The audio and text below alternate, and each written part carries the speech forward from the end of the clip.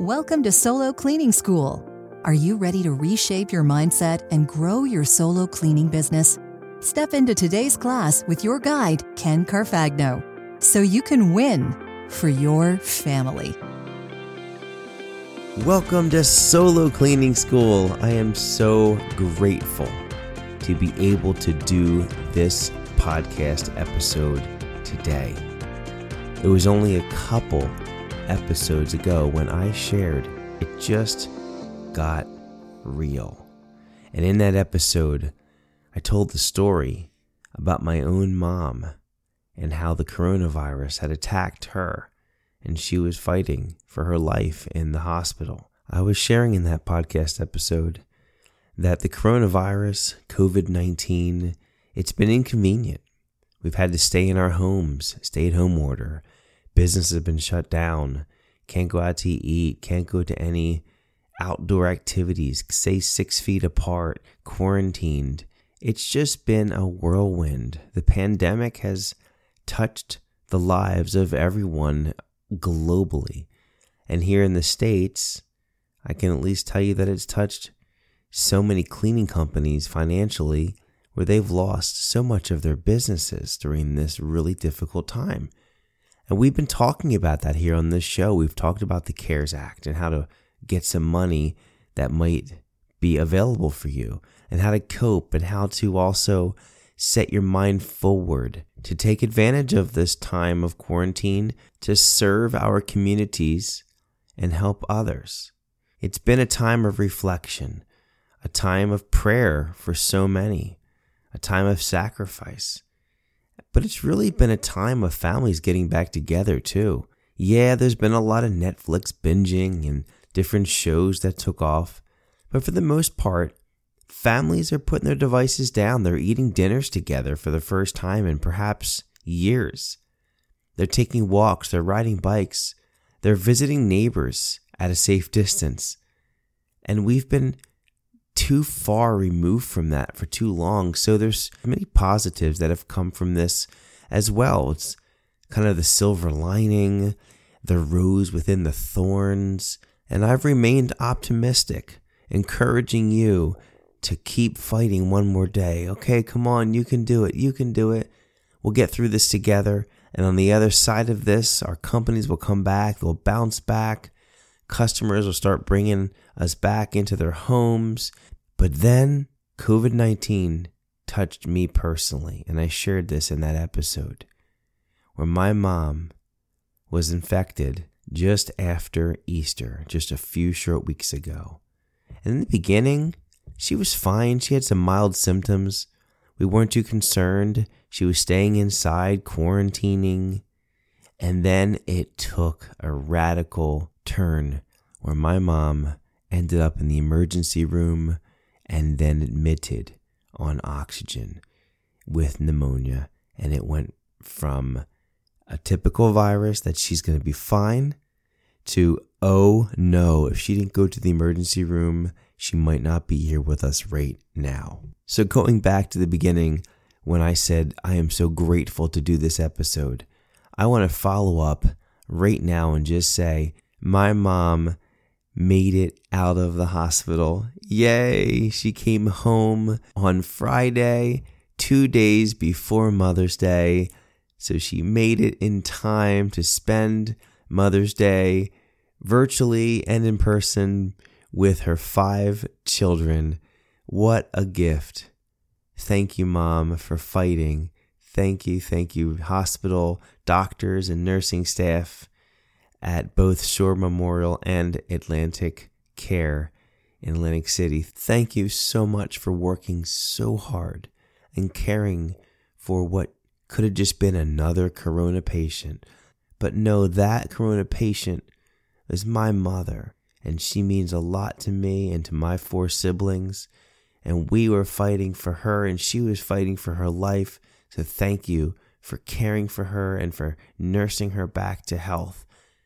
So I know that she still has a little bit of fighting to do, but at least she's fighting from home now. So I'm so grateful. This coronavirus has been vicious.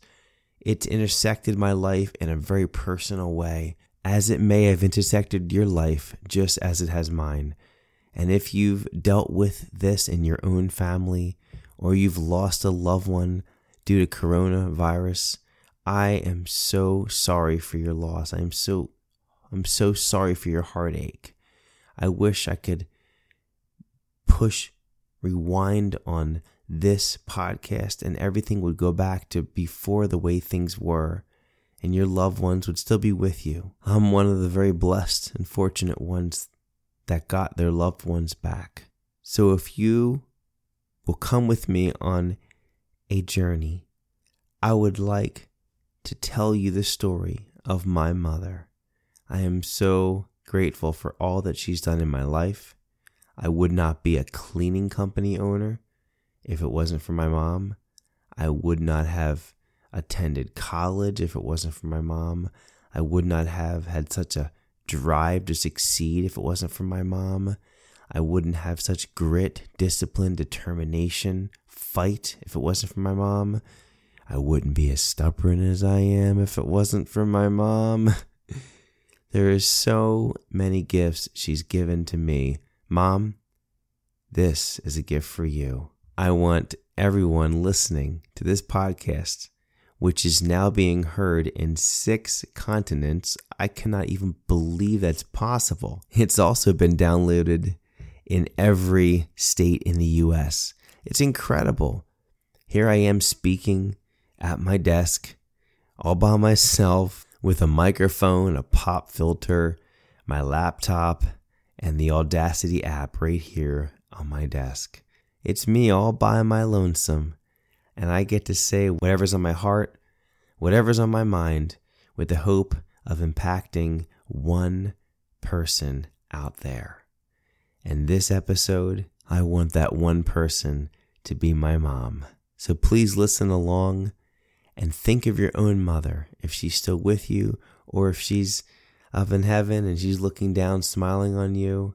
Just think about the memories that you have with your own mother and use this occasion to just cherish those memories. And if she is still with you, think of memories you can still create. On June the 30th, 1960, Lynn Dreeben was born to Mel and Marcia Dreeben in Philadelphia, Pennsylvania. She was raised in Plymouth Meeting, Pennsylvania, as the oldest of 4 kids, and she was the only girl, which made a very interesting dynamic. Oh, the stories that I've been told of the collusion between the 4 of them and how they would sneak food under the table to the dog and how they would get in little fights and skiffs and blame each other and they would get each other in trouble. Oh, they're just a typical family of 6. My mom loved to play guitar. She loved to sunbathe, go to the beach, spend time with her friends. And one time specifically, she went to Mermaid Pool. She met a young, strapping, handsome man by the name of Ken Carfagno Jr.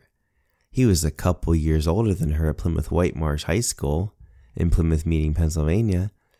But the 2 of them really hit it off. In fact, they hit it off so well that on August 26th of 1976, Ken Carfagno Jr. and Lynn Dreeben got married right in the backyard of Ken Jr.'s parents, Gabriella and Ken Carfagno Sr. Now, one little detail is inside the belly of Lynn Dreeben was the most amazing, handsome, intelligent future Carfagno in the union of Ken and Lynn Carfagno. As you can probably imagine, I am talking about myself. And on March the 1st, 1977, little Kenny Carfagno III was born in Chestnut Hill, Pennsylvania, and went to live with his mom and dad in Plymouth Meeting. That little boy is me. My mom was very young when she had me. 17 years old. And she was still trying to figure out how to be a young lady, and now a wife, and now a mom. There was so much going on in her mind and her heart, even recently watching her own mother and father go through a pretty bad divorce that lasted a couple years. So there was a lot of emotion there. And because they were so young, my parents, they didn't stay together for too long.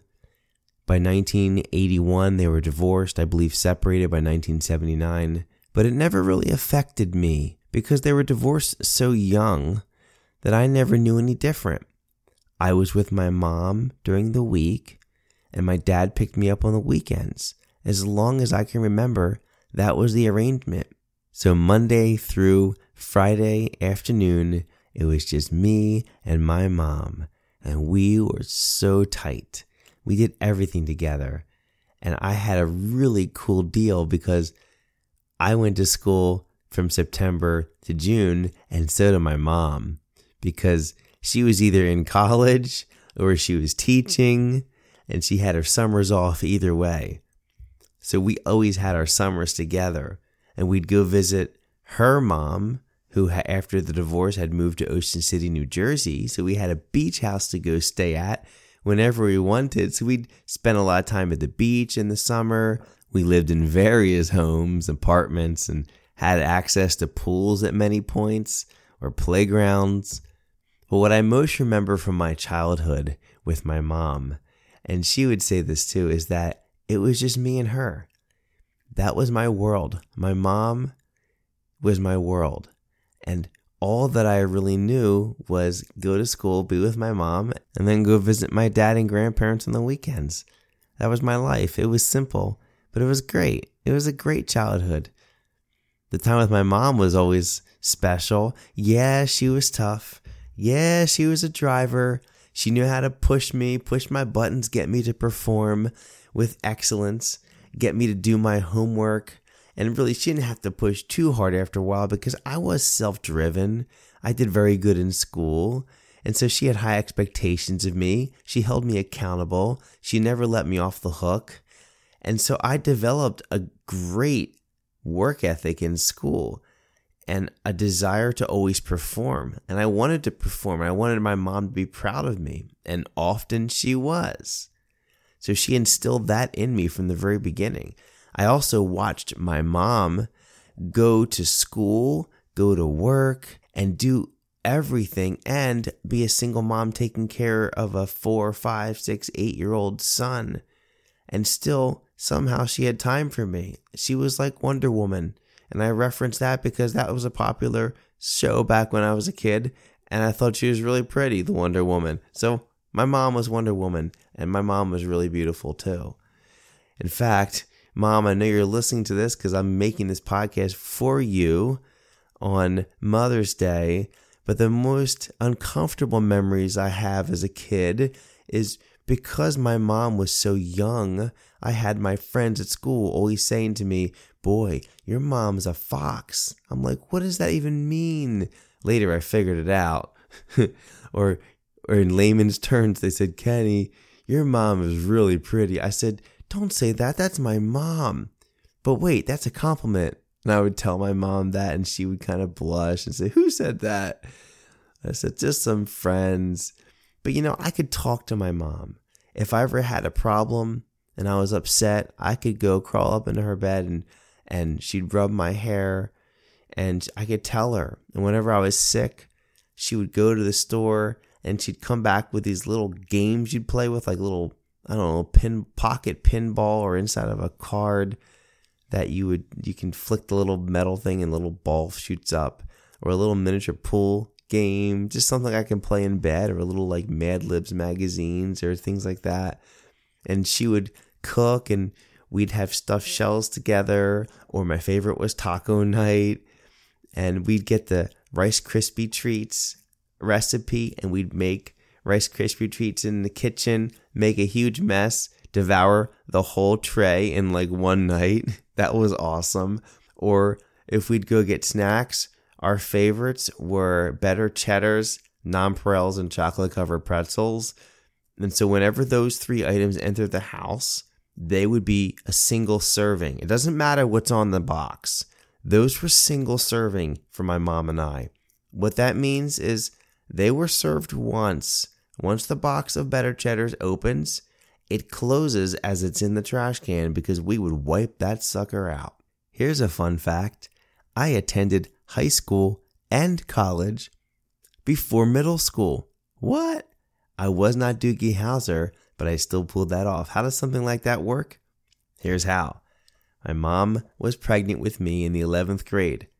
So I attended the 11th grade at Plymouth Whitemarsh High School in 1976, 1977. There you go. And only a few short years later, I guess I'm the age of maybe 5 or 6, my mom is attending Gwynedd Mercy College, which is in Montgomery County, Pennsylvania. And sure enough, I would go to college with her. I'd have my books and my backpack and my crayon just like my mommy. And I would color, just like the teacher would color stuff on that blackboard, I would color stuff on my coloring book. And I saw my mommy doing the same stuff, coloring stuff. Now, she didn't have crayons like me. She had like pens and pencils. And I don't know what she was writing. It looked really complicated. Psst, she was taking psychology and special ed. She's really super smart. Did I mention that my mom graduated with a degree in special ed, a master's in psychology, and she became a special ed teacher? In fact, I remember going to picnics in the summer, and my mom's students would be there, and they would all say, Mrs. Carfagno, Mrs. Carfagno. By the way, she kept her maiden name all throughout my childhood, which was so special to me. It meant a lot. Mom, thank you for doing that. It didn't make me feel weird because my mom had a different last name. You kept your name, thank you, even though you were divorced. But they would come up to her, Mrs. Carfagno, Mrs. Carfagno, and I'd see all these kids, special ed kids, and they would just love my mom because she loved on them, and it made me feel great. And they would say, oh, you're her son, wow. And you know how good that feels?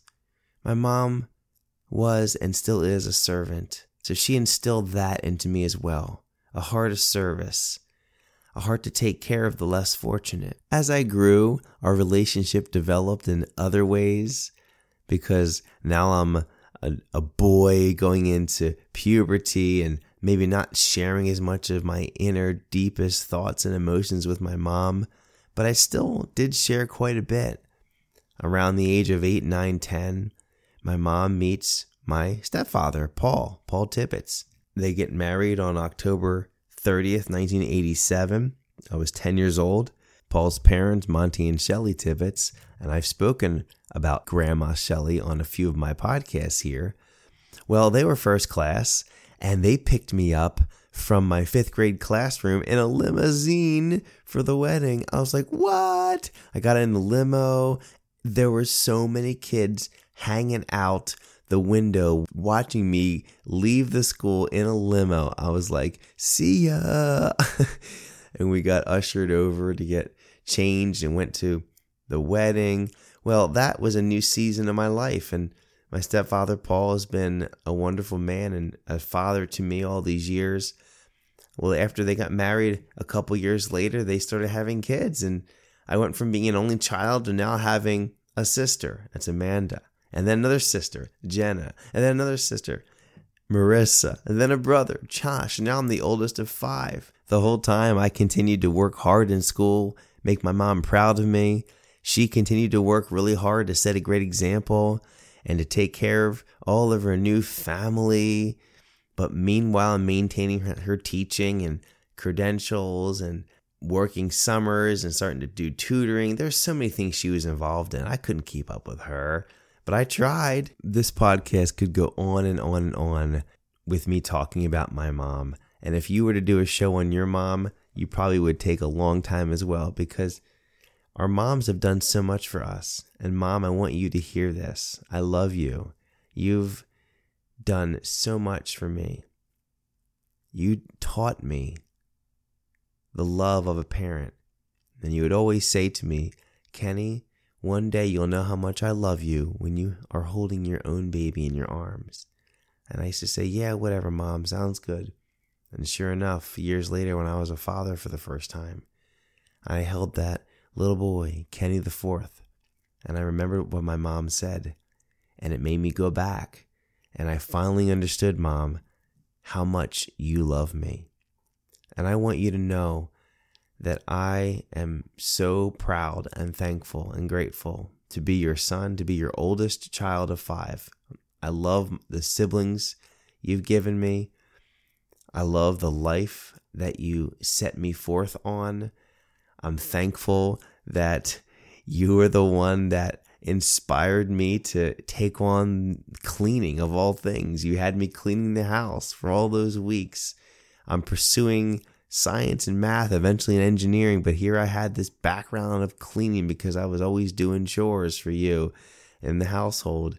And you bought me those scrubbing bubbles. And I've talked about this on a previous episode. So, Mom, you have always been there for me. And I want you to know that I'm always going to be there for you. These last 2-3 weeks have been really difficult, but we have prayed hard for you to fight through this coronavirus. And you have. You've proven once again that you are a fighter. Whether it's grit, determination, or just plain old stubbornness, whatever it is, you fought. And I am so thankful that you got to come home. Keep up the fight.